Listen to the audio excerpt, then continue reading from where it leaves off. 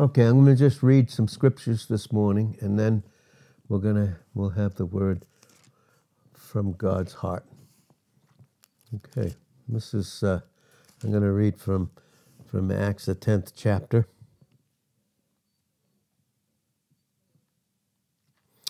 Acts chapter 10, verse 42 and 43. Verse 42 says, "And he commanded us to preach unto the people and to testify, and to be a witness and to testify that it is he which was ordained of God to be the judge of the living and the dead. To him, Christ, give all the prophets witness, as witness through their teaching in their lives, that through his name whosoever believes in him will receive remission of sins." And then in Acts 13,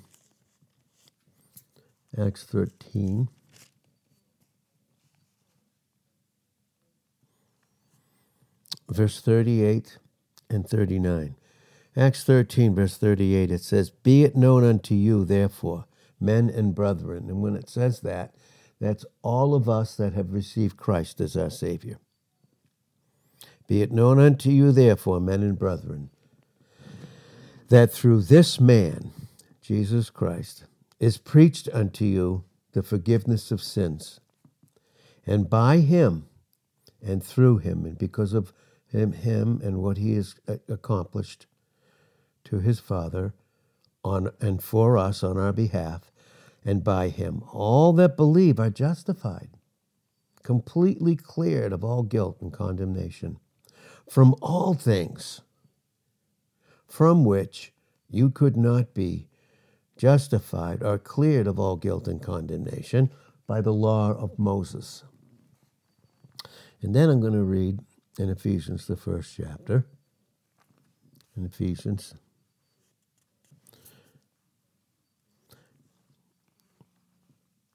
Verse 1 of chapter 1, it says, "Paul, an apostle, a messenger of Jesus Christ, by the will of God, to the saints which are at Ephesus." Saints are all those that are in Christ, that have been sanctified in him, according to John 17 and 17. "And to the faithful," notice what it says, "and to the faithful in Christ Jesus." And when it says that, that is not talking about what we do or what we don't do. The fact that we're in Christ, God considers us faithful.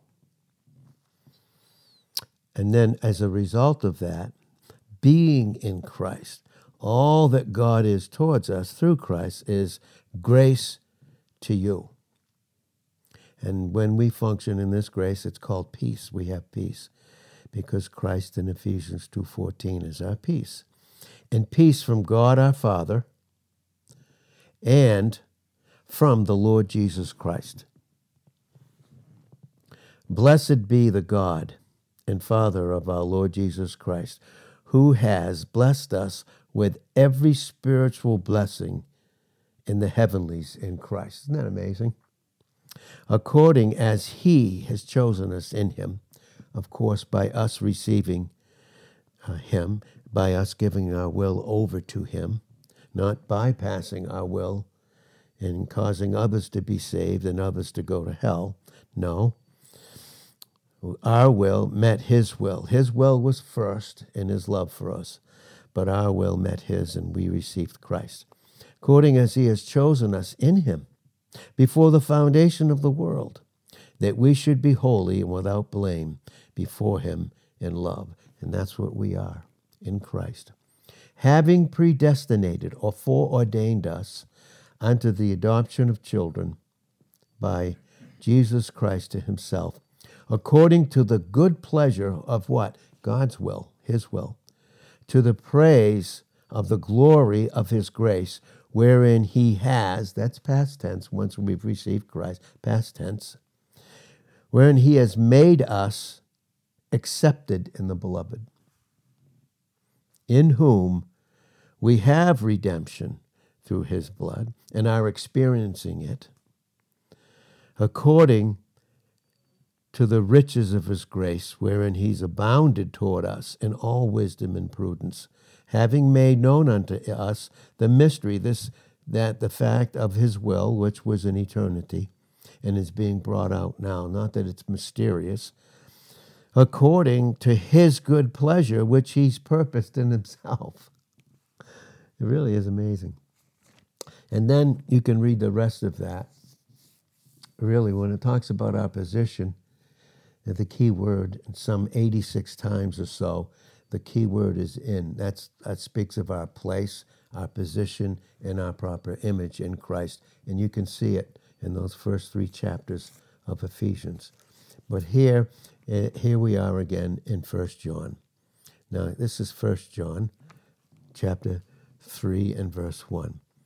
It says, "Behold, what manner of love, what kind of love, what is this love like, that the Father's bestowed upon us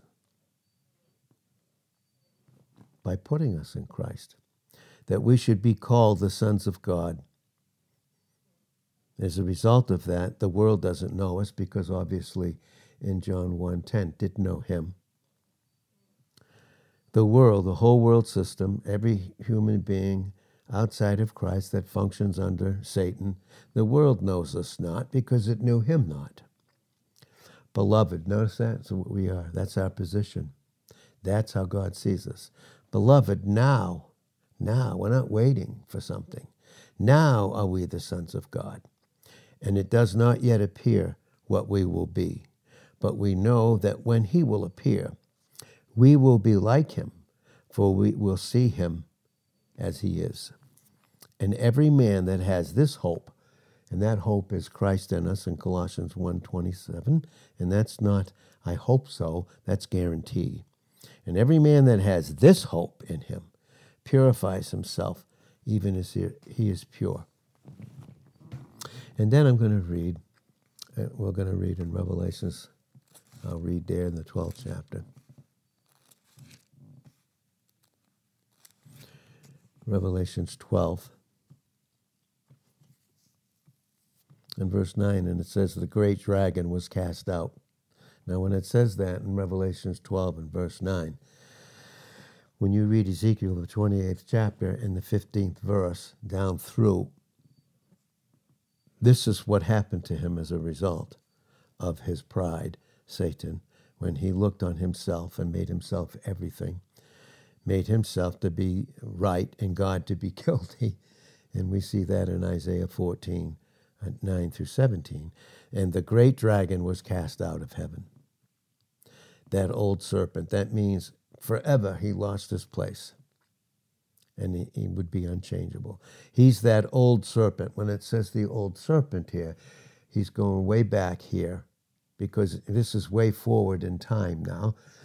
But he's going way back here when it says the old serpent is the one in Genesis 3, verse 1, who used the serpent with all his subtlety, Satan's subtlety, against Adam and Eve in Genesis 3, 1-6.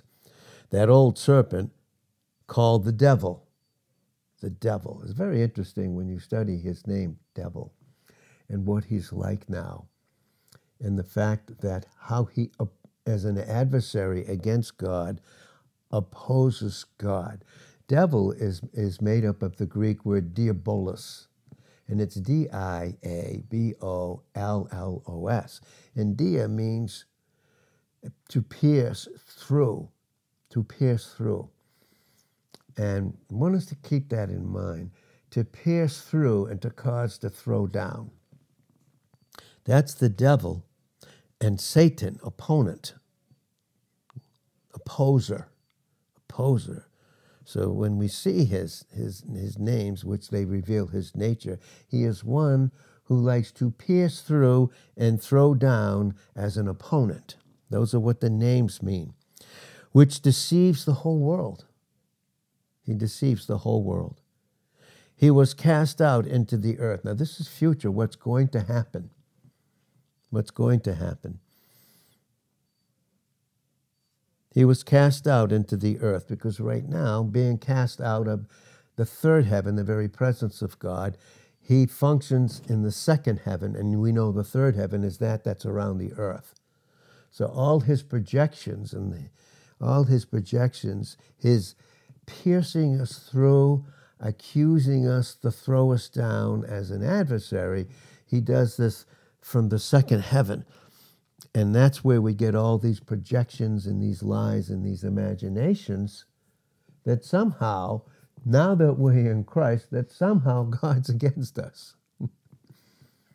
Which, if that were true, which it isn't, it's a lie, that he would have to be against his own Son, who's actually sitting at his right hand. And sitting there at the right hand, we see in Revelations, the first chapter, and scores of other places, starting in Psalm 110, verse 1, and all the way through, and many, many other places. He's sitting at the right hand. He's sitting because he's propitiated the Father and dealt with the sin question. And now, as our substitute, he sits with us in him because he's finished it for us.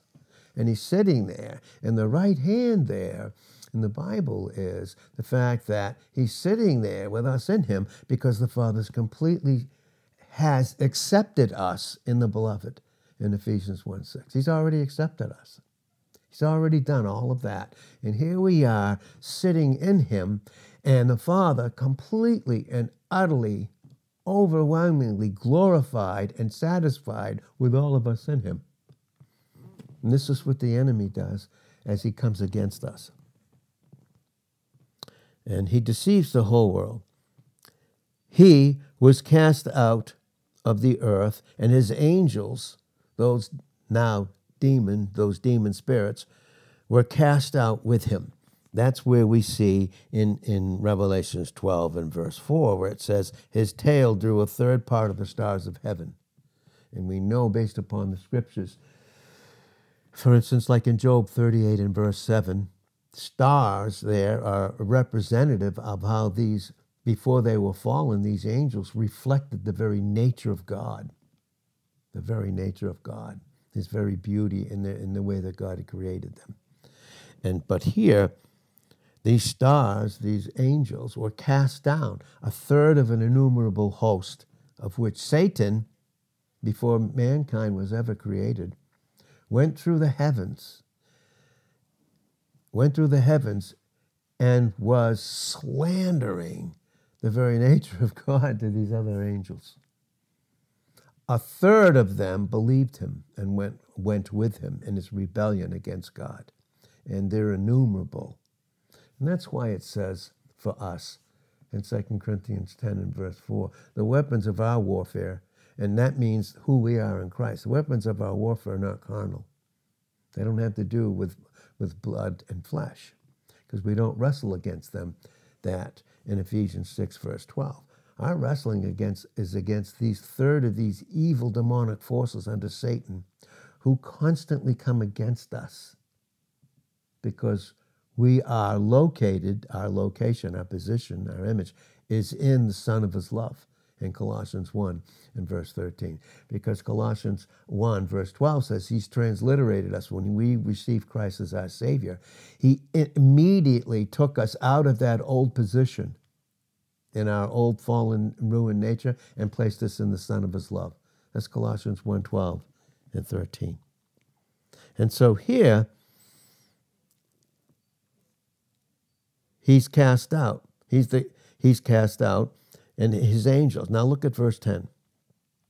And I heard a loud voice saying in heaven, now is come salvation and strength and the kingdom of our God and the power of his Christ, for the accuser of our brethren is cast down, which accuse them before our God day and night. That's what he does.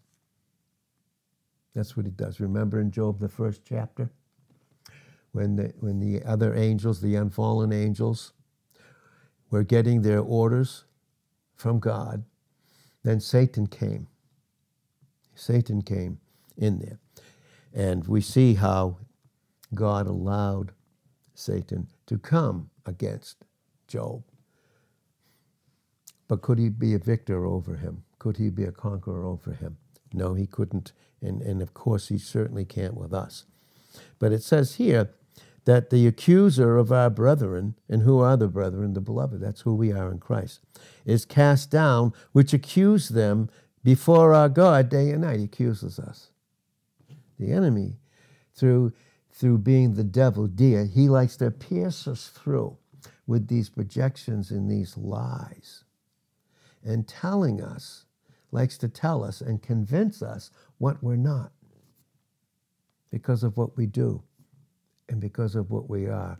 When the fact of the matter is, if we remember, we read 1 John 3, 1-3, we are already like him, like Christ already. That's what we are. And he accuses us that we have to do certain things. And because these things happen to us, because I failed and God is punishing me. Does God punish anyone who's in Christ? Or does he lovingly correct them? Well, in verse 11 of Revelations 12, it says, and they overcame him by the blood of the Lamb, the finished work of Jesus Christ, the blood of the Lamb, and by the word of their testimony. We witness to the fact that this is true. And how does he not affect us? Look, and they loved not their own lives unto the death. We don't love anything about the old anymore, because then if we do, the enemy will try and use that to accuse us. So Satan's full-time, until he's put into the pit in Revelations 20, verse 2 and 3, until he's put in there for 1,000 years, right? And that hasn't happened yet. All he does full-time, is, since he's the God of this world, we know that in 2 Corinthians 4:4, right now, he's the God of this world order, right? For a time, and God's allowed that. He keeps the whole world deceived. He keeps the whole world completely deceived. There is no God, or, if there is, he doesn't care for you, or, all these cults. That's how he keeps the whole world deceived. But to us that are in Christ, what is his full-time ministry? To accuse us. How?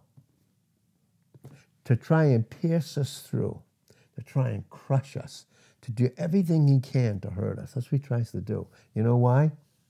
And he convinces us, see, you're not already like you should be because you're doing this, because you do this and you don't do that. Wow. The verses that we just read in Ephesians 1:6, 1 John 3, 1-3, 2 Corinthians 5:17, scores of other scriptures, has God already, apart from anything that we could do, based upon Romans chapter 5, verses 6-10, has God already made us to be like his Son by what his Son did for us? And did it have anything to do with what we could do? Doesn't. Comes in and he accuses us. Any accusation. And so that's why it says in 2 Corinthians 10:4, the weapons of our warfare are not carnal. Oh, but the enemy wants to make it that way. Wants to convince us through lies. You don't add up. You're not like this believer. You're not doing enough. You're not what you should be. Really. We're already accepted in the beloved the moment we received him. He already made us to be everything in Christ to God's complete glory and satisfaction. But yet the enemy comes in constantly to crush us, to hurt us. We've said this verse a lot lately. And in John 10, verse 10, we know that the thief has come to what? To steal. What's he tried to steal away? Our proper experience that we're already accepted in the beloved. And even our confessing what we fail in has already been paid for. Not that we live in grace, that we live in sin that we can have grace. It wouldn't be that in Romans 6, 1 and 15. But no. But we're already accepted in the beloved. And the enemy constantly comes against us. That's why it says, casting down imaginations, lies. Because the enemy wants to pierce us through and crush us and throw us down. Throw us down. Because he's an opponent. He's an adversary against Christ in us. Does he accuse the world? Those that are deceived, unsaved? No, they're deceived. They're totally deceived. And he, in their deception, through what he does with them, will even cause them, if they even begin to believe in a God, will accuse that God and make him something that he's not. That's what he tries to do with us, with his accusations.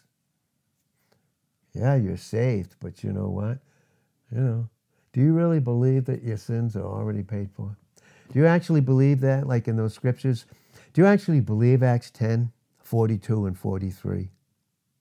Do you actually believe that in Acts 13, 38 and 39, that you're already justified, that there's, as far as God is concerned, you're guilt-free in Christ? Yeah, you actually believe that? Or do you and I, through an accusation and a lie, believe that we have to do something, and if we don't do enough, we won't be accepted? He tries to crush us and hurt us. That's his full-time job. That's why it says in 2 Corinthians 10:5, casting down imaginations and all these high things that try to exalt themselves. And how does he do that? How does he try to exalt these lies above who we already are in Christ? To make us think that we have to do something, that we fall short. To try and convince us, is there anything that we have to do that Jesus hasn't already finished about us? Because if it wasn't true, then would he be seated at the right hand of the Father with all of us in him? Are we in him? I don't know.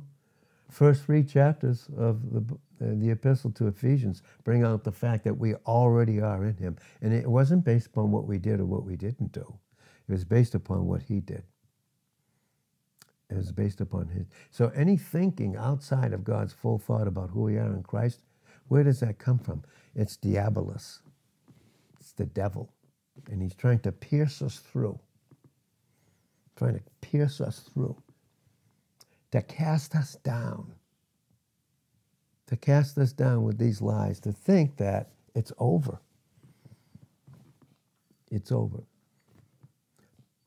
But are we already positioned in Christ in heaven? Are we already there in him? Do we actually believe that?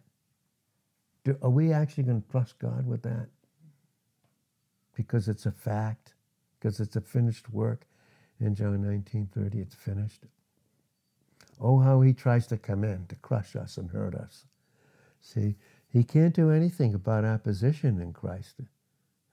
So, he deceives the world because they are not positioned in Christ. But what he does against us that are positioned in him is he comes in and accuses and wants that lie to be lodged in our experience.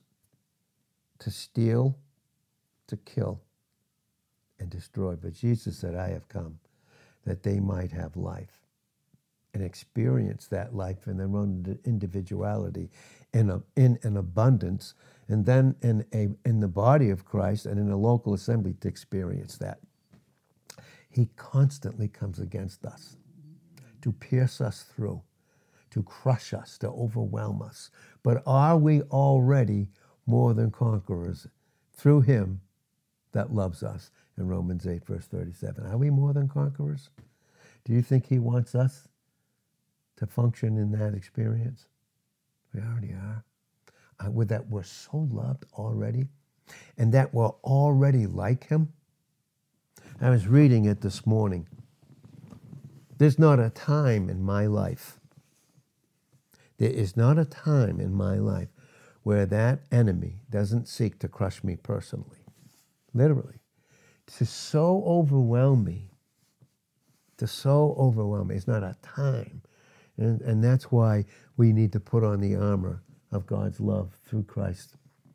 And that Christ that he is in Ephesians 4:20, 24. Put off the old, because what's the old? That's a lie. Because are we the old anymore? Or has he made us already new in the Son of his love? Has he already done that? It's already done it. I was thinking this and reading these scriptures, and it's so incredible. Just think, we already are like him. And we're in a waiting period for that to be manifested. But we already are like him. I mean, that's who we are. That's 1 John 1:7. Walk in the light as he's in the light. That's our character and who we are in Christ. That's not talking about conduct. And if the conduct that we fail in sin, and that is not the equal of what we already have been made in the Son of his love, what do we do in 1 John 1:9? What do? We confess it. Are we asking to be forgiven? You know, the enemy wants to constantly convince us we have to keep asking for forgiveness when we're already forgiven in Ephesians 4:32. We're already forgiven because we're in the Son of his love. It's unbelievable. We're already like him. We read that, didn't we read that? 1 John 3:2. We're already like him. Already. Does that have to do with any thinking outside of God's thought? If it does, it's a lie, isn't it? Well, I read this morning, some of these this morning, as the enemy has been in my own personal life, obliterating me, trying to convince me of what I'm not, based upon lying thoughts that he wants us to lodge, to pierce through in our experience. Remember, he cannot touch our position. 1 John 5:18. The wicked one touches us not. But he goes after that experience. And he wants to pierce through with lies into that experience. But I read this and how he was trying to do this. You know, the epistle to the Thessalonians, that's the first epistle, the first writing that the Holy Spirit gave the Apostle Paul to write. It's the first one that he wrote. Matter of fact, when he wrote it about, and we're going to read about that, about the rapturing the church off the earth, he actually believed it was going to be in his lifetime. Because that's what our position is in Christ. We're to look for him in Titus 2:13. And that means our view is vertical, it's heavenly. And nothing about us is on this earth. Because on this earth right now, outside of functioning in our proper place as we are in the body of Christ, is the whole world in a deceptive state right now? Yeah. But are we in Christ? Positionally, no. But boy, does he want to come in. Because if he can deceive me with his lies about what I am and what I'm not, and what I do and what I don't do, then he can accuse me. But can you accuse a man in a courtroom that the judge has declared to be guilt-free? Charges were brought against him, but they were found out to be a lie because the witnesses that entered that courtroom lied against that one. And the judge saw it and said, you guilt-free. That's because Christ is our lawyer. He represents us. He's the representation of our image. And in our image in Christ, as he's seated, there's no guilt, no condemnation. Even about the rapture, this is 1 Thessalonians 4:13. This is Holy Spirit through Paul speaking to those in Thessaloniki. He said, but I would not that you would be ignorant. See, God doesn't want us to be ignorant. Not knowing, that's what that means. He doesn't consider us stupid. How could he? The enemy ever convince you you're stupid? You don't get truth. You don't understand this enough. When we're already perfect in Christ, and God's just working that out in our growth and being very patient with us as he does it, because he loves us. But I would not have you to be ignorant, brethren. See, brethren, who are those? Those accepted in Christ. Concerning them which are asleep. Now, those which are asleep are those that are in God's presence already. And as far as they're concerned, he that dies once, what? In Romans 6:9, dies no more. Their body is just sleeping waiting there to get a resurrection glorified body. That's brought out again in Philippians 3:21 and scores of other places. Revelations chapter 3 and verses 4 and 5. When we walk with him in white, we have on these garments. Those are those brand new bodies that we have. And that's brought out in Romans 8:18 also. But here, them which are asleep, them which have already gone home to be with the Lord, because when we die, until the rapture and the resurrection, our bodies are in the ground, our spirit and our soul return to God that gave it, those that are in Christ. And that's what he's saying, them that are asleep. Concerning them which sleep, that you sorrow not, even as others which have no hope. For if we believe that Jesus died and rose again, even so them also which sleep in Jesus will God bring with him. They were afraid that they might miss out on something and because they're with him, and that they would because they're still on the earth prior to the rapture. But he's telling them it's all the same thing. You're all going to be together.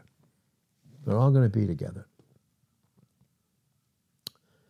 And then it says, for if we believe in Jesus that died and rose, even so them also which sleep in Jesus will God bring with them.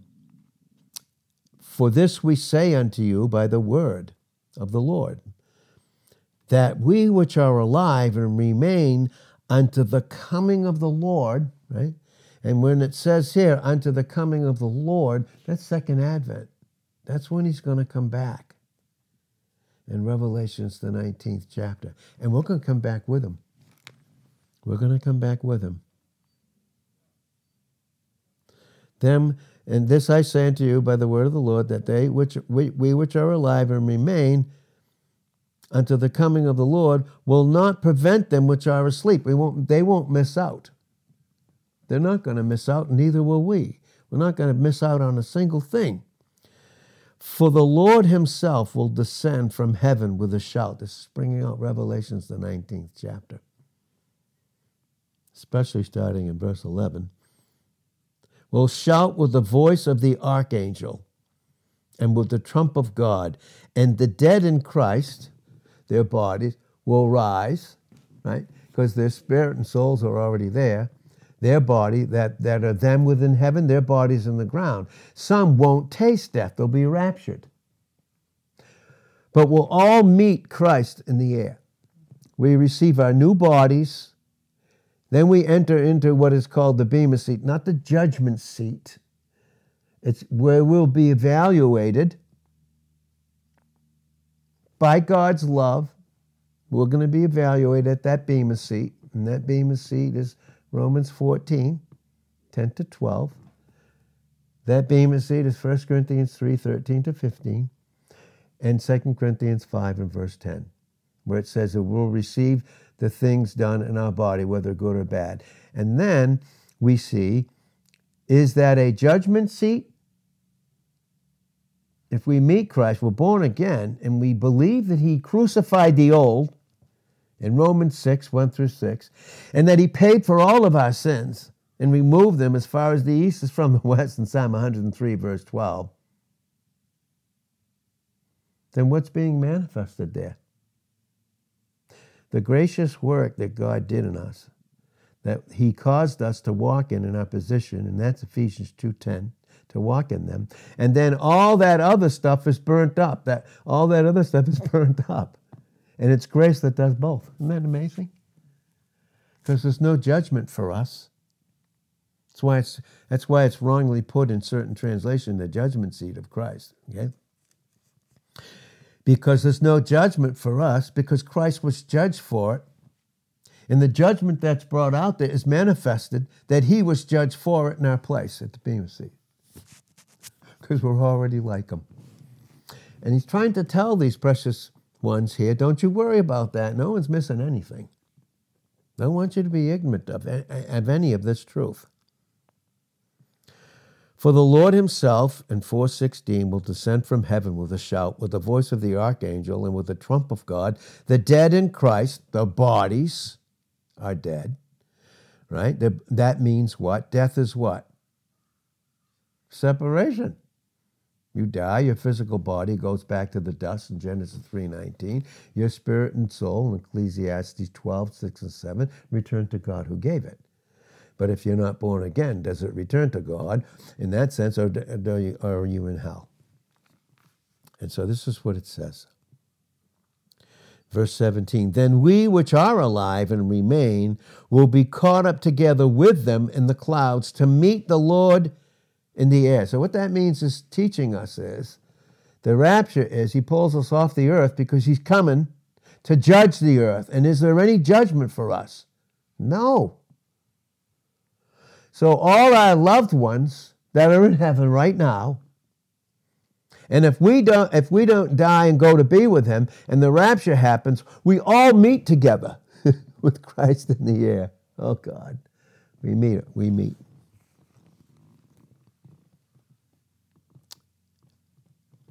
Then we which are alive remain will be caught up together with them. Isn't that awesome?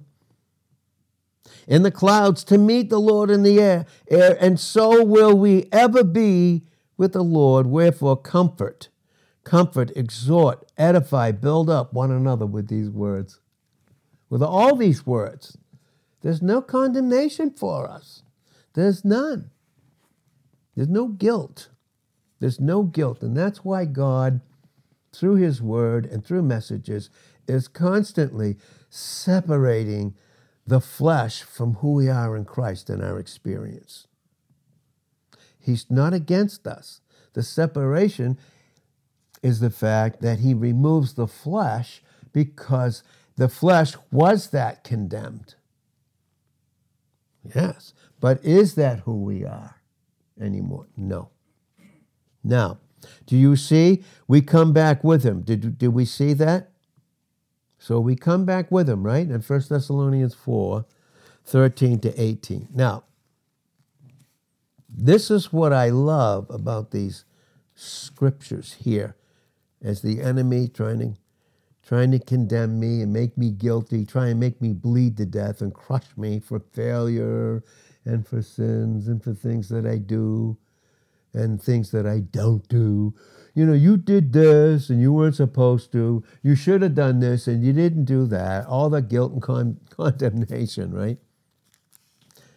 Well, 1 Corinthians 15:51 says, behold, I show you a mystery, something that hasn't been revealed but is ours in Christ. We will not all sleep. Remember the body sleep? We read that in 1 Thessalonians, the 4th chapter. Okay, we will not all sleep, meaning not all of us are going to die and go to be with him. Our bodies will be in the grave. Because remember those two things that happened in 1 Thessalonians 4:13-18. Behold, I show you a mystery. We will not all sleep, but we will all be changed. We're going to experience a change, right? In a moment, in the twinkling of an eye, at the last trump. For the trumpet will sound, and the dead will be raised, the bodies, incorruptible, because we know that corruption can't inherit incorruption. We just read that that's in 1 Corinthians, the 15th chapter, and those former verses, right? Will be raised incorruptible, and we will all be changed. For this corruptible must put on incorruption. What that's talking about is new bodies. Because our spirit and soul is completely cleansed, right? Completely cleansed, no condemnation. And then, to fit us, to be with him for eternity, we put on these brand new bodies. Remember what his body was like in John the 20th chapter. He just went right through walls. Remember he told those that are in Emmaus, in Luke 24:49, he said, touch me.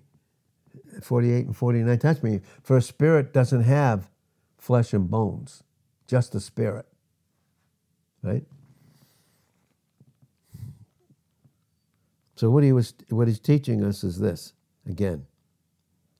For this corruptible bodies, not spirit and soul, must put on incorruption, these brand new bodies. And this mortal, that mortal body that died, or instantly we're out of these old bodies and receiving our new ones at the rapture, if we don't die already. must put on immortality. So when this corruptible will have put on incorruption, and this mortal have put on immortality, then will be brought to pass the saying that is written, death is swallowed up in life. Okay, and that's brought out in Isaiah 25 and verse 8. Again, in Revelations 20 and verse 14. Then will be brought to pass the saying that is written, death is swallowed up in victory. Are we already victorious? Can death ever sting us or hurt us again? No. Matter of fact, in Ecclesiastes 7:1, a good name is as precious ointment. That we have this new name in Revelations 2:17, because Christ has given us a new name, a brand new nature. Right? And the day of one's death is better than the day of one's birth, because we were born sinners. But through Christ and Him, us dying with Him, we're brand new. And what the enemy tried to cause through death, God brought out the life of Christ through what He accomplished on the cross. And He did that for us. And then we say, oh, death, where is your sting? In Hosea 13 and verse 14. And here in 1 Corinthians 15:55, oh, death, where is your sting? Oh, grave, where's your victory? You can't keep our body there, even the body. Our spirit and soul is with the Lord, but you can't even do that with our body. You can't even do that, because we're already perfected in the Son of His love, complete already. And God is working it into us in our experience. And that's what the enemy comes against with his lies, to pierce us through, to crush us, to hurt us. Oh, grave, where's your victory? The sting of death is sin. The strength of sin is the law. Oh, God. Yeah. Enemy trying to raise up legalism, trying to make the word legalism. And you have to do this and don't do that. But thanks be to God, which gives us the victory through our Lord Jesus Christ. Therefore, my beloved brethren, be steadfast. And what? Are we steadfast when we're on a foundation? Is Christ our foundation? 1 Corinthians 3, 10 and 11. Matthew 16, 18. Be steadfast. Unmovable.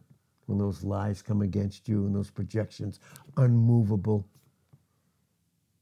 Always abounding in the work of the Lord. That means as He works in us and through us with this reality and this truth, to give us that life, He wants to make it abundant and use us to give it to others, to manifest it to others. You see that in 2 Corinthians 3, in those first 6 verses. Therefore, my beloved, who are we? We're beloved. We're beloved. When? Right now. Right now. No, nothing has to change about me. It's already changed. He just has to get my experience in growth as His children, and we're all children in Galatians 3:26, to get it equal to our position where Christ is seated at the right hand, because God's view of us is Christ, period. And He doesn't have another view of us. Does He see us when we fail and function in sin that His Son paid for? Yes. But does He treat us after it? No. He treats us in the Son of His love. What? You mean you love me like you love your Son? Yes. Wow. Oh, the enemy doesn't want that one, huh? Therefore, my beloved here, when it says that in 1 Corinthians 15:58, is Romans 8:31. God for me. If I'm His beloved, who can be against me?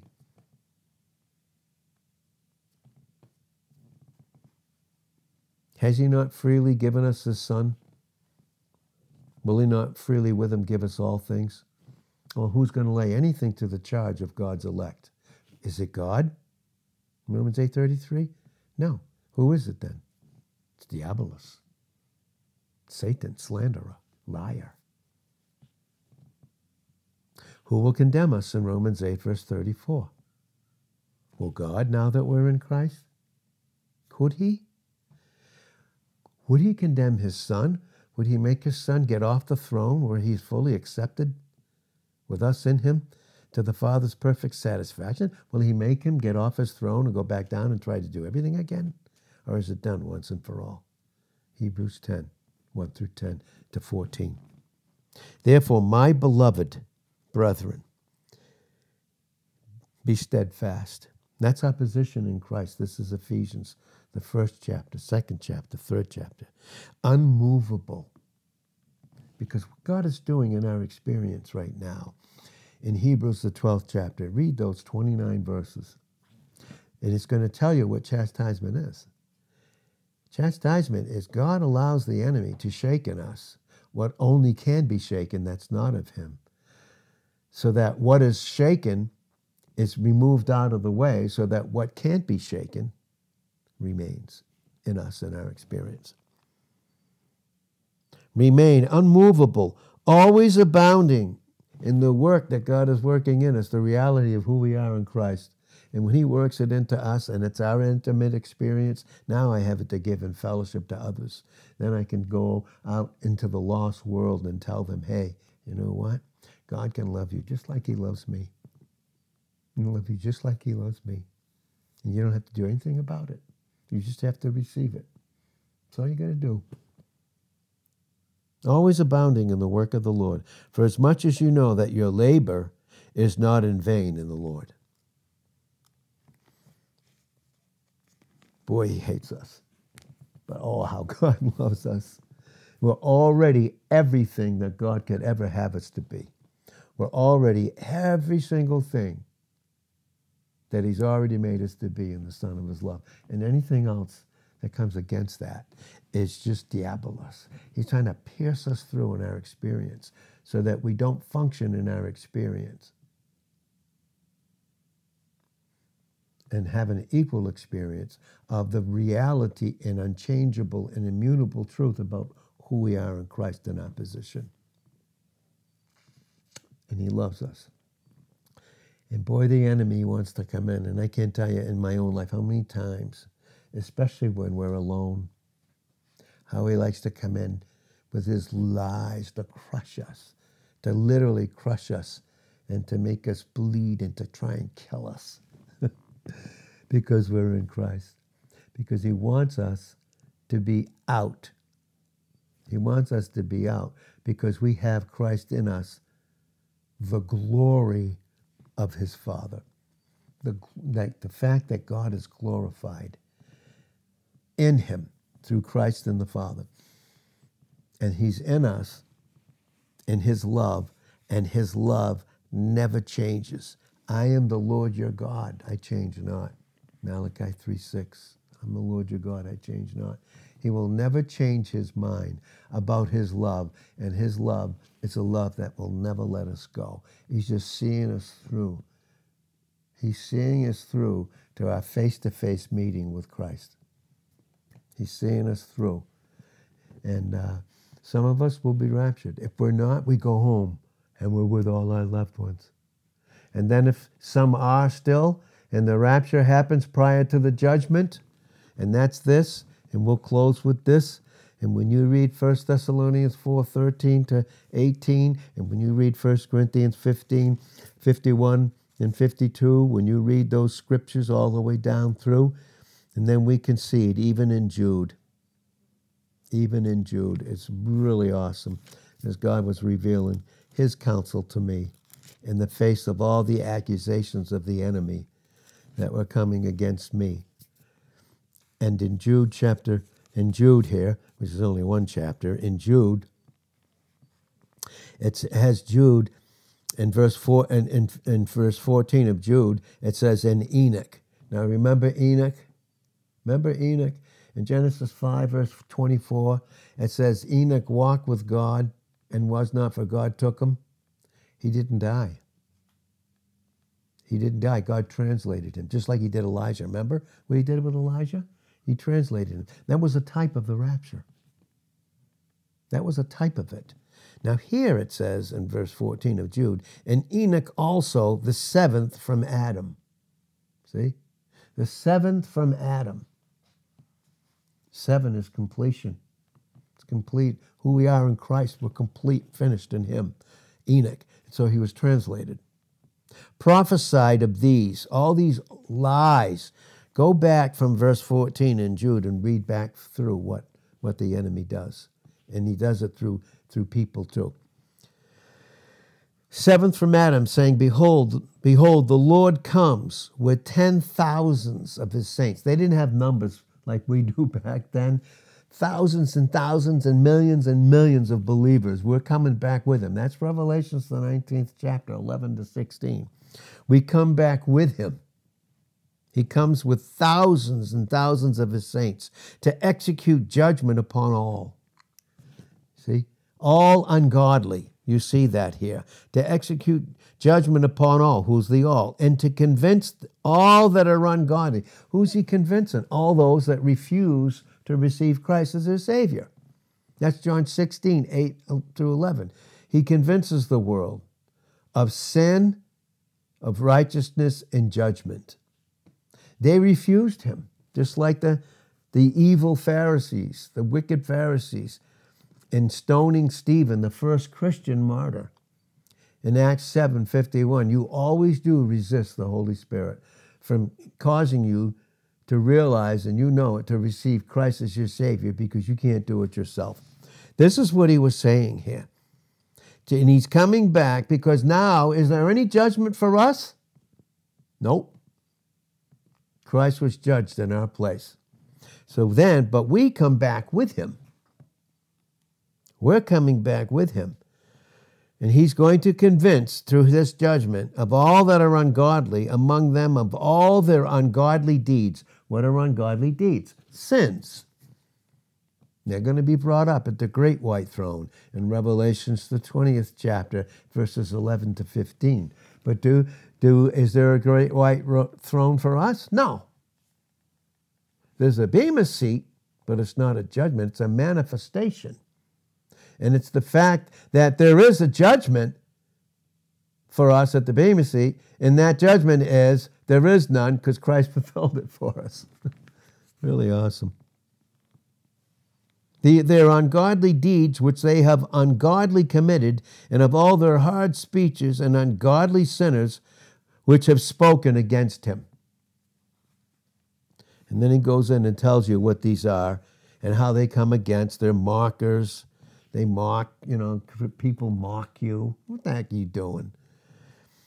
I mean, even the best of our born again family, maybe born again natural family that don't know who they are in Christ completely, and they'll mock when God calls you to do certain things in your life because they don't understand it. Mockers in the last time. Not in terms of salvation, though, of course not. Who should walk after their own ungodly lusts. These be they who separate themselves. They're sensual, not having the Spirit. But you, what? Jude 20. But you who? Beloved. Who's beloved? Already in Christ, already perfect, no guilt, no condemnation, old nature crucified, all sins paid for. Already done. And here we are learning it. By separating from us in our experience in the flesh what we're not. But even when that teaching comes, the enemy likes to say, see what this person's saying? He's telling you this is who you are. No, he's not. He's telling you who you're not. Who you're not. And the anger is not at the person, it's at that enemy who does that to that person because he knows what the enemy does to him. But you, separated from all that, beloved, build yourselves up on your most holy faith, praying in the Holy Spirit, keeping yourselves in the love of God. Now, are we kept in our position? Are we the untouchable ones in 1 John 5:18 in our position? Well, he wants to keep that position a reality in our experience. Keep yourselves in the love of God. And look for the mercy of our Lord Jesus Christ unto eternal life. That's Titus 2:11. For the grace of God that brings salvation has teaching us in Titus 2:12 to deny all ungodliness. It's not who we are in the flesh. but to look for him, that great shepherd, right? To look for him. To look for him. And I'll close with this. To look for him. And let's read, and I'll read it with you in Titus 2.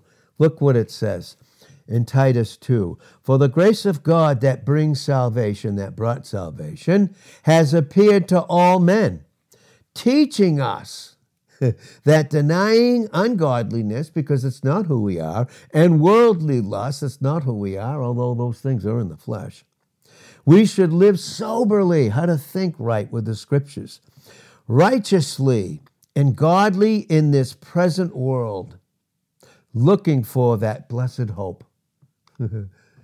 Oh, boy, if we don't go to him, if we die, we go to him. But if not, we're to continue to look for him, looking for that blessed hope, for the glorious appearing of that great God and our Savior, Jesus Christ. That's one and the same. It's not separating. It's saying God is great and so is Jesus. No, the great God is our Savior, Jesus Christ, who gave himself for us. Isn't that amazing? Oh, God. He not only did away with our old nature crucified, he not only paid for our sins, but he gave himself to us. Jeez. Having done all of that, he gave himself to us, that he might redeem us from all iniquity, from that lie. Remember, Satan, iniquity was found in him in Ezekiel 28, verse 15, and purify unto himself, in our experience, a very peculiar, very particular people, zealous of good works. These things speak and rebuke and exhort and rebuke with all authority. Don't let anyone despise you. Don't let anyone take you lightly. Don't you allow the enemy to cause you to take yourself lightly, because thank God we're not our own in 1 Corinthians 6, 19 and 20. We're his. And you know what our title is? My beloved. You and I are his beloved. And Father, thank you for the truth that you made us in Christ. Thank you for the truth of this, about who we are in Christ. And when the enemy comes in like a flood, in Isaiah 59, verse 15, the Spirit of the Lord will lift up a standard against him. And in Isaiah 54, 17, no weapon that is formed against you will prosper, and every tongue that rises against you will be condemned. And thank you that we're more than conquerors. And that's what you're bringing into our experience. You're replacing every lie in our experience with the truth, the thing that's true about us. Because it's true in Jesus, and because it's true in Jesus, he's made it ours, and we're true in him in 1 John 5:20. And thank you for this truth, that when the enemy comes in and says, oh, no, you're less. Nope, you're less. Nope. Thank you, Lord, about the truth about who we are in Christ. In Jesus' name, amen.